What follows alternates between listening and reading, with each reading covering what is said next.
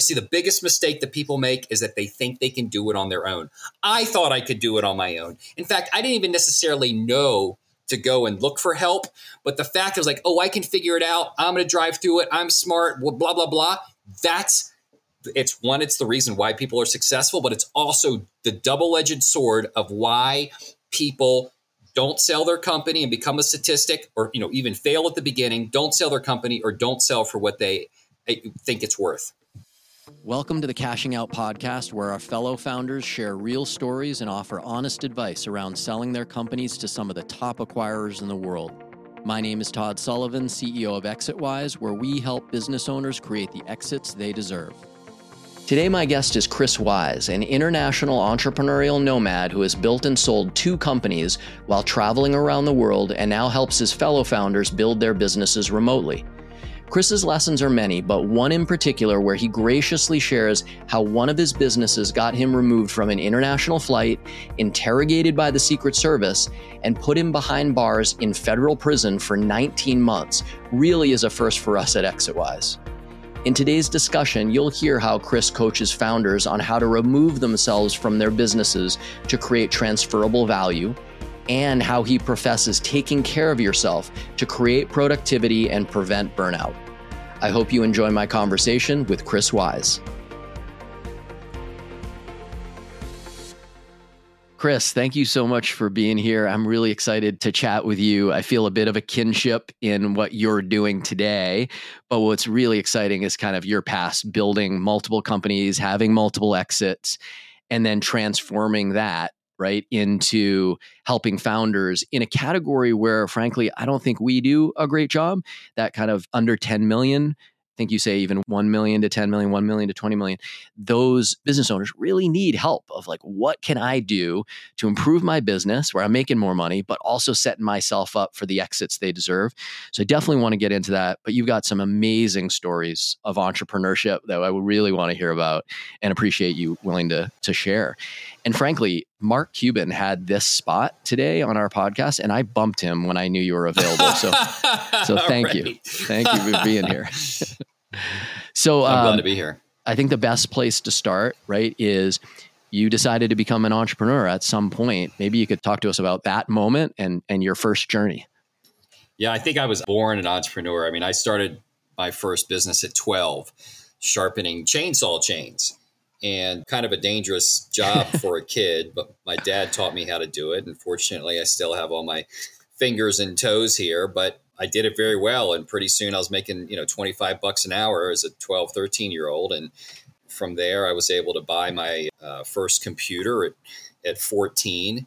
I was able to buy my first car at 16. And then, then from there I had a kind of an entrepreneurial jump. That's great. So let's talk about the first business that you built and actually sold. Okay. Yeah. Well, getting there was actually an up and down. So I had started a company when I was 16 out of my parents' basement building computers. And I built that up till I was 21 and actually had bought my own house, made it as a millionaire, but then the market changed and lost everything. Oh. And so I had no, formal business training, education. In fact, I dropped out of college to run this company because it was going so well. And I even had a full scholarship. And then when the market changed and you could buy computer parts online cheaper than I could get them, it just all collapsed. And then that's when I shifted into technology service and providing IT infrastructure.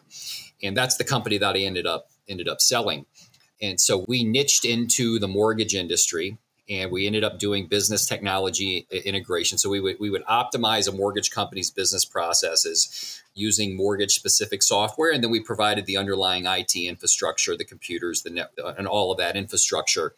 And I ended up, this was my first exit. It wasn't graceful. I didn't know what I was doing, but I was just like, I ended up hating the business I was in. And I just got so sick and tired of doing it. I was like, I just got to get rid of it. Right. Yeah. And so, but, I still successfully exited, had a little money that came from it. But, that was one of my learning. This is like in my mid 20s. And so it's still, provided a really big learning block moving ahead. I appreciate you sharing kind of the ups and downs, right? Like every entrepreneur is familiar with that. So you're in the mortgage industry and you're just kind of doing the blocking and tackling, building that business. And then a moment hits you, just, I can't do this anymore. What did you do to find a buyer, right? It sounds like you did this exit on your own. It wasn't a moment. Yes, it wasn't a moment that is just like, I'm tired. It was like years. Okay. It was probably 2 years where I'm just like, man, this is wearing me out. And then I was bringing other people in. And then finally I was just like, I need to. So I found a competitor basically. Perfect. And I said, look, I've built this business. I have all these things. And so then we worked out a deal. And you did it on your own, right? It was clearly like the right time for you to do it. But looking back, would you have done that any differently? Talked to multiple buyers, got representation, like, or do you like, nope, it worked out and I'm moving ahead. Looking back, if I would have done things differently, I would have built my business differently, which would have led to a different outcome. And then, yes, absolutely, I would have done things differently if I knew then, what I know now.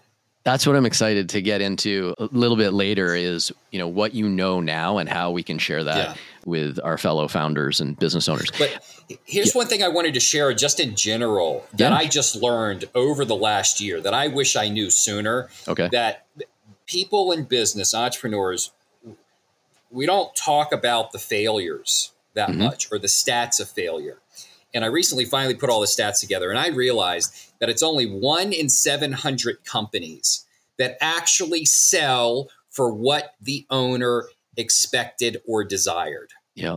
And here's how we get there. 90% of companies fail within the first 5 years. Mm-hmm. And then 85% of businesses that want to sell don't sell. And then 90% of businesses that sell don't sell for what the owner expected or desired. Yep. Now, there's a lot to unpack there and why that happens and what we can do and what I learned from my experience to do and what I do now to help prevent that. Yep. But I think it's just shocking that I think anybody who wants to ground themselves into reality and get out of it. See, the biggest mistake that people make is that they think they can do it on their own. I thought I could do it on my own. In fact, I didn't even necessarily know to go and look for help. But the fact is like, oh, I can figure it out. I'm going to drive through it. I'm smart, blah, blah, blah. It's the reason why people are successful, but it's also the double-edged sword of why people don't sell their company and become a statistic or, even fail at the beginning, don't sell their company or don't sell for what they think it's worth. I love that you just explained that. I felt very, very much the same way. The odds are absolutely against the business owner, the founder of a business. And when I looked at my entrepreneurial journeys, I found that the biggest black box was in M&A. And when I started looking at that, what I noticed is in the lower middle market, so selling businesses for 20 million to 500 million, the failure rate, and we're being generous right now, the failure rate of businesses trying to sell is 70%. So think about the cost, right? Yes, you're putting 25, 50 grand down in some retainer to an investment bank, but what are you really losing? You're losing 6 months of your time where you weren't growing your business. And there are a variety of reasons of why that happens. We have absolutely put a stake in the ground that it has to do with industry expertise, real knowledge of what buyers are looking for. And each buyer has a specific interest. And so if you can align the right seller and the right buyer, you can create great outcomes. The second piece where you're saying that they're not getting what they thought they would get, I think there's actually 2 components. One is value, right? And certainly we see that the expectations are potentially too high, but what the bankers are promising are not being delivered at the end. And we are incredibly proud to be helping these founders. We're selling well over 30%, 31% as of like last month. And the next 2 exits that we have, one is 300% higher than what we agreed on at the beginning. And we just know that there is a better process to do this and we're trying to share it. I really appreciate you saying that. It's like, it is our mantra. You had a bunch in there that I was agreeing with, but I'm hitting on those 2 things. Can we talk about the next exit, right? This one's exciting. You've gone in, you've built a business and you're running the traps and you come to the exit and then you also get a slap in the face here. And I'd love to hear about it. Yeah. So This is for fast forward 10 years. And then, over that time had done a bunch of things. Actually had some other companies that failed. And then I got into small business financing where we're helping companies get loans for their business. And we were focused typically around the $100 to $250,000 range. So relatively small amounts. And I had a whole international business. I was traveling internationally, which I can get to how I got there as part of this, but we're working with U.S. businesses to help them get funding. I had a whole team. By this point, I have, 15 or so years, had up-leveled my education. And so I knew how to build a business that could run without me. Mm-hmm. And I was building it in that way, which, by the way, if you want to talk about an essential element to the valuation of your business and the success of the transfer of the asset, it's that the owner is not involved in the day-to-day operations. Yep. And that's one of the hardest. In fact, I don't want to take us off track, but I want to come back to that. We'll put a pin in that. We can come back to it at the end and I can elaborate. So I'll stick on my story now. Sure. So, I built this business, and see, in 2010, I had learned I read the 4-Hour Work Week, and I was like, man, I want to travel the world and I want to work remotely because I had always worked from home. Mm-hmm. And so I did. I started traveling and I said, all right, hey, where in the world are the most beautiful women? And I was like, Colombia. Boom. I'm going to Colombia. I'm going to look for a woman to travel the world with me. And all the while I'm traveling and just starting to live around the world, I'm running this business, running it and growing it, working every day to get myself out of the business. And so we're in August of 2012. Mm-hmm. And I had met somebody, she was traveling with me. And, at the time I was running 3 companies. So I had this one company, the small business financing. I had 2 consulting firms as well. And we're flying I have a 6-month world tour planned out. We're going to go to LA, then we're going to go to Las Vegas and live for a month. And then we're going to go back to Colombia. I had this whole tour planned out.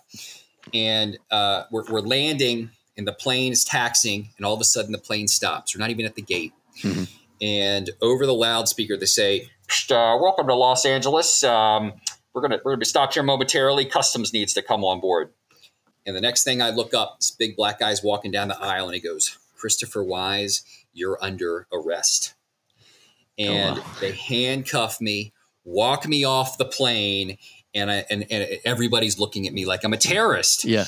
And in my mind, I'm like, what the fuck do they think what could I have done? Why is this happening?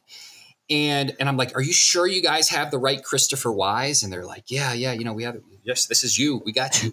And I'm like, and then they hand me off to the Secret Service. And then I'm like, oh my God, the Secret Service. Like, I swear I support Obamacare. Like, what's going on? Well, finally, I get processed through, Secret Service. And they're like, you're being charged with conspiracy for bank fraud. And I'm like, oh my God. So then I remember 4 years before I had hired a company to help me get a loan because these guys were doing larger loans. And as I was going through the process, and I also was referring people to them because we were doing these smaller loans. So I was referring people to them. And so it was for this. And the short answer, I ended up spending 19 months in federal prison for this. But the essence of it was I realized they were doing shady things. And I thought, man, there's no way I can get in trouble. They're doing the shady shit. Mm-hmm. I'm going to use the loan for legal purposes. I'm going to pay it back. And that was my mistake. And because I was this national figure speaking around the country on small business loans and referring people to them, the government, they had it out for me. And they wanted to get me. And they wanted to charge me with something. Sure. And so the mistake I made was I didn't realize that was illegal, right? I benefited from the crime of another. Mm-hmm. And so if there's one business lesson here is that if you realize that you're working with somebody who's doing something shady and you're somehow benefiting from it, even if sometimes there's an awareness of it, there might be some liability. Like just turn the other way, find out your exposure from whatever happened, cover your ass. And that was the mistake I did. And I thought, I'm going to, it's okay. I'm not doing it. I'm going to benefit from it. So there was this like sneakiness I felt like I had. I didn't know it was illegal. And I ended up spending 19 months in prison from it, even though I got the loan, paid it back, all that stuff didn't matter. And so that was a very difficult business lesson to learn. That is a tough business lesson. That is expensive. So 19 months, you're in there thinking about what you're going to do when you get out. What's going through your mind? Like, you're going to go back to entrepreneurship? How are things going to change? Well, I wasn't able. So this is where I sold my business, right? So the reason my second exit was I couldn't run my business from prison. Sure. Fortunately, I had built it up so that I had a transferable asset. Mm-hmm. And I had somebody in my company. I said, you're going to be the CEO and you guys are going to run it. So I was able to sell my business to my employees. Okay. And which gave me some, actually, when I got out of prison, I had some cash and I was able to, get back into things moving, relatively easily. But in prison, honestly, I took the time not to figure out what I was going to do next, but I really took the time to go deep within. Mm-hmm. And I meditated 2 to 4 hours a day. There was a practice where I learned to really connect with I had actually learned this before prison, to really connect with my inner child and love and embrace all parts of myself. And I had some huge, massive internal spiritual realizations, transformations that coming out of prison now has greatly impacted how I help companies grow and scale and exit and do all of that. Because I think one of the biggest tragedies, and I guess this is another key principle about, I would say just advice to an entrepreneur who's growing a business, whether you're exiting or not, so many people do it from a place of unhealth, from a place of killing themselves in the process, or just or not supporting or taking care of the other important relationships in their life.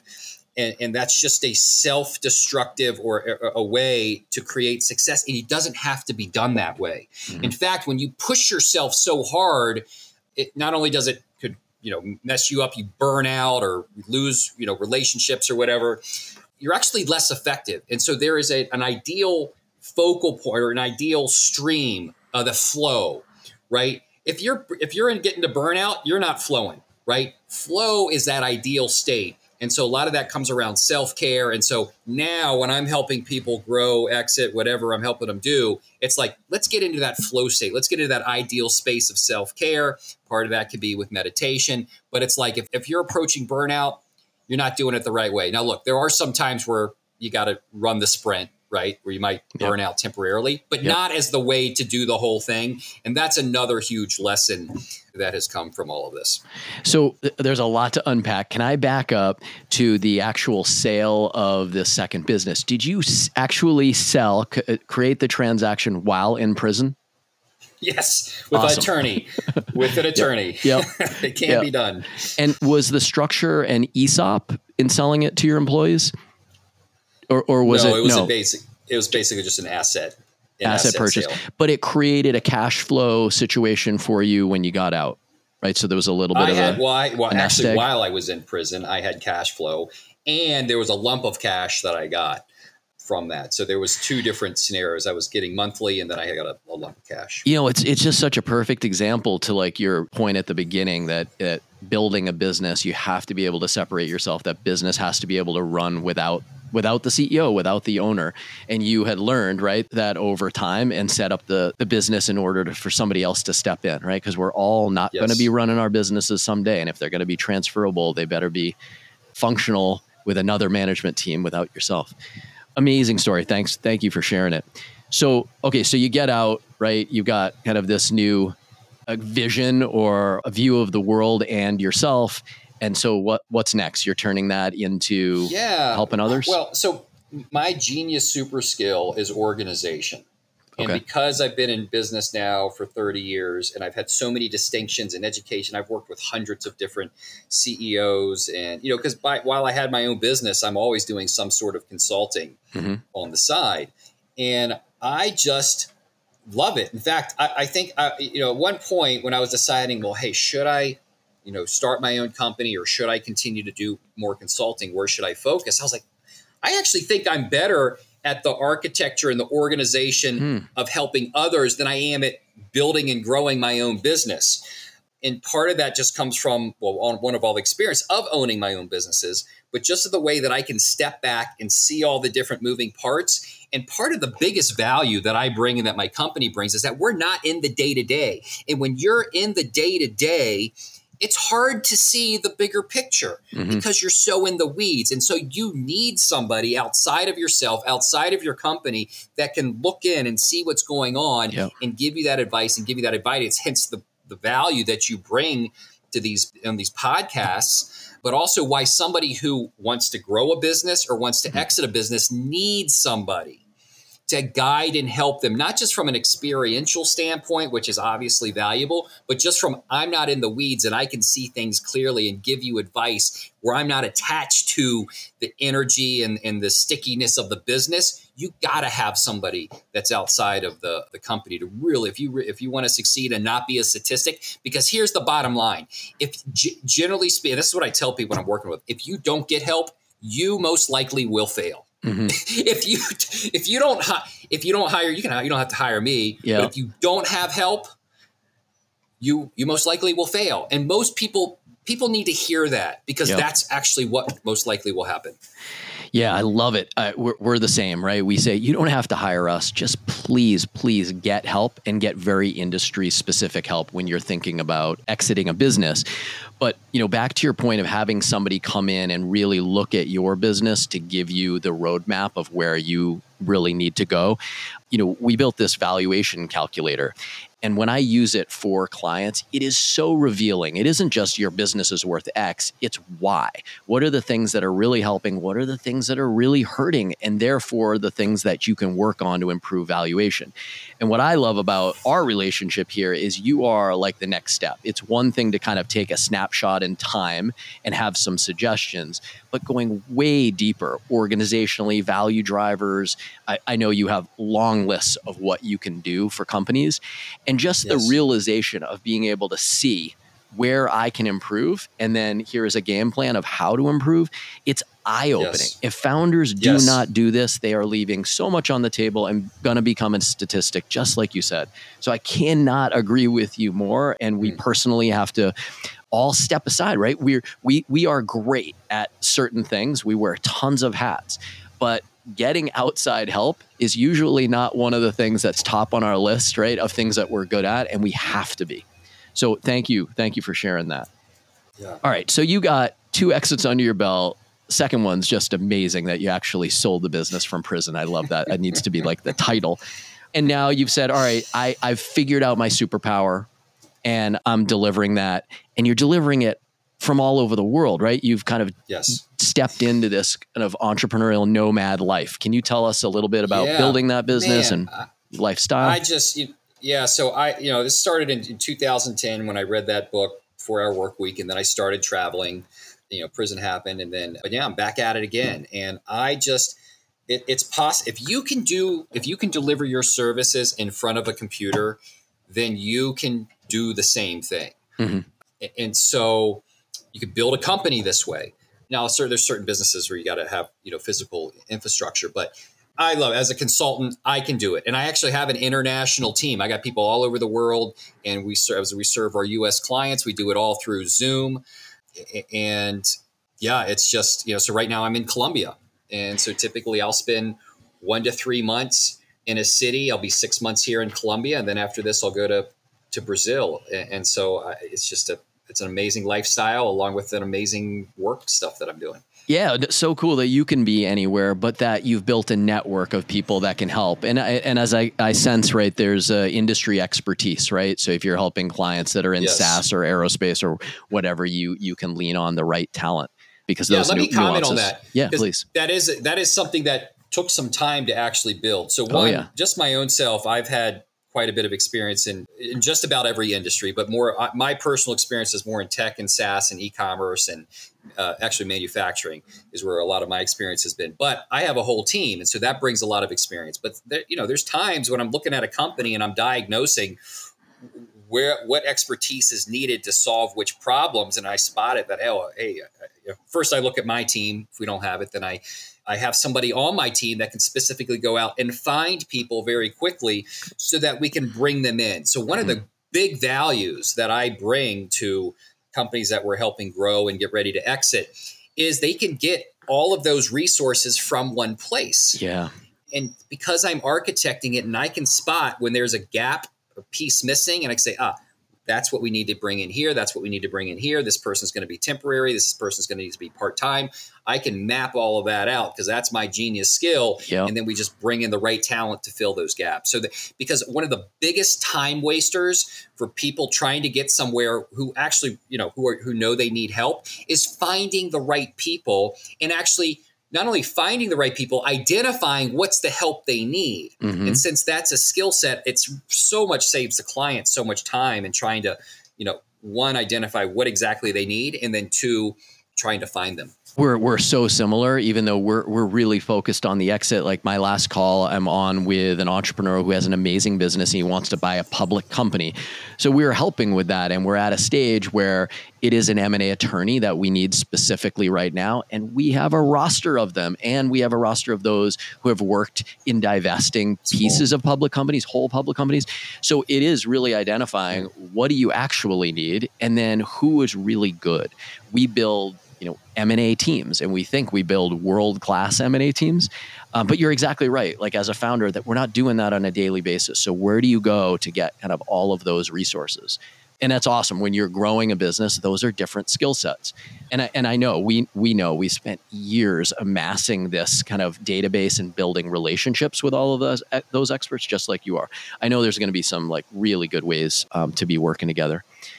Chris, is there anything else, right? You're building this business, you're enjoying life, but we're trying to like teach our fellow founders, business owners, really about M&A. Is there anything else that you want to share, advice that you've learned along the way, or you impart today in your business? Yeah. So I would say in general, if there was kind of like a route to focus on, it's how do you, for an owner to think about, because it will trigger everything else. How do you get yourself out of the day-to-day? Because if you think about, and that becomes a priority, it's going to create all these other things that have to be created inside of your business. Now, in general, all these other things aren't sexy, a functional accountability map. Even sometimes people don't even have an org chart that was trying to exit. Job descriptions, a business model canvas, process mapping, all their business. Creating your profit. Like, how do you actually create profit? What are your profit levers? And how does that create profit? How do you drive revenue? And what are your revenue levers? Like having all those mapped out. So there's several reasons why you want to do this. The first is, so if somebody else in your company, well, once you could replace yourself if we're seeing those. Two, if somebody else in your company leaves, somebody else would come in and very quickly understand what's going on. And then three, it's creating transferable value, because now your business is so clearly explained. And then when it gets somebody else can be like, boom, I understand exactly how this works. And it's all those things that increase the value. But a lot of times business owners get so blinded and they're like, it's just about driving revenue and just focus on that without all the documentation and infrastructure that's needed.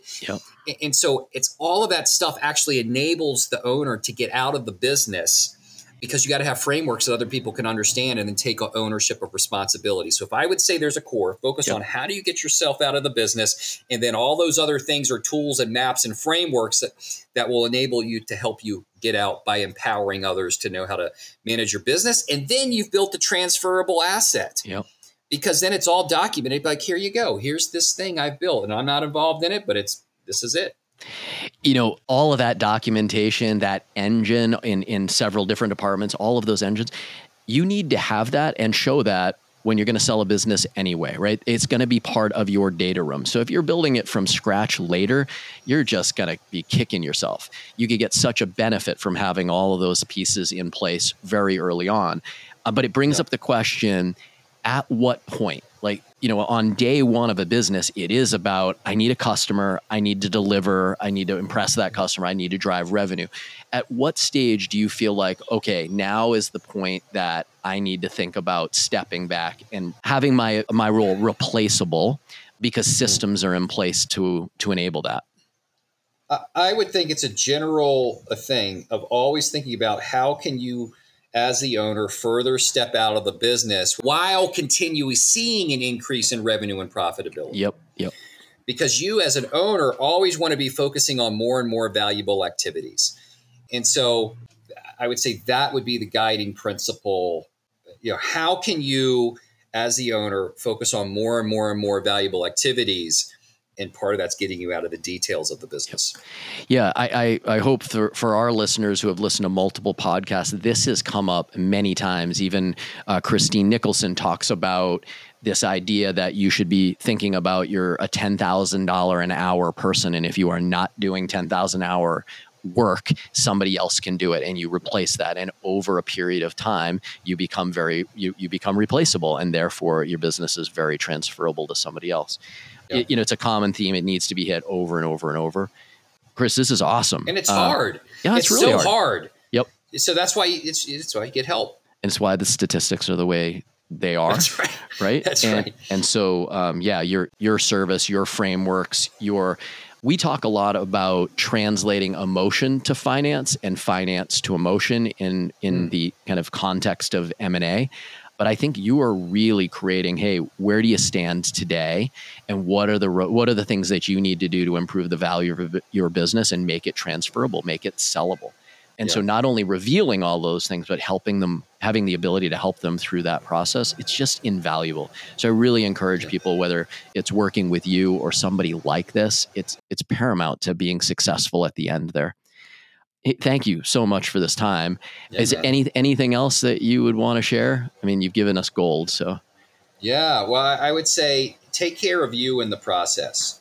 Honor yourself, your mental space, your emotional space. The more healthy of an individual that you become, the more healthy of a company, an environment, and all the people that your business is impacting, that actually is. And so when you think about transferring asset, let's not transfer a toxic asset. Even though it could be financially well, it still could be a financially toxic asset. Mm-hmm. So let's focus on, that impact on a personal level makes a big difference in more ways than you can imagine. And so I'd say that is also a really key element. That feels like podcast number 2 with you. So that is a big subject. But thank you. I got a lot there too. Thank you for sharing, Chris. I really appreciate it. Thank you. Yeah, you're welcome. Thanks again for listening to the Cashing Out podcast. For more founder exit stories, please subscribe to the Cashing Out podcast on Apple iTunes, Spotify, or wherever you listen to your favorite podcasts. And please remember, ExitWise.com and the Cashing Out podcast are for entertainment purposes only. This should not be relied upon as the basis for investment decisions.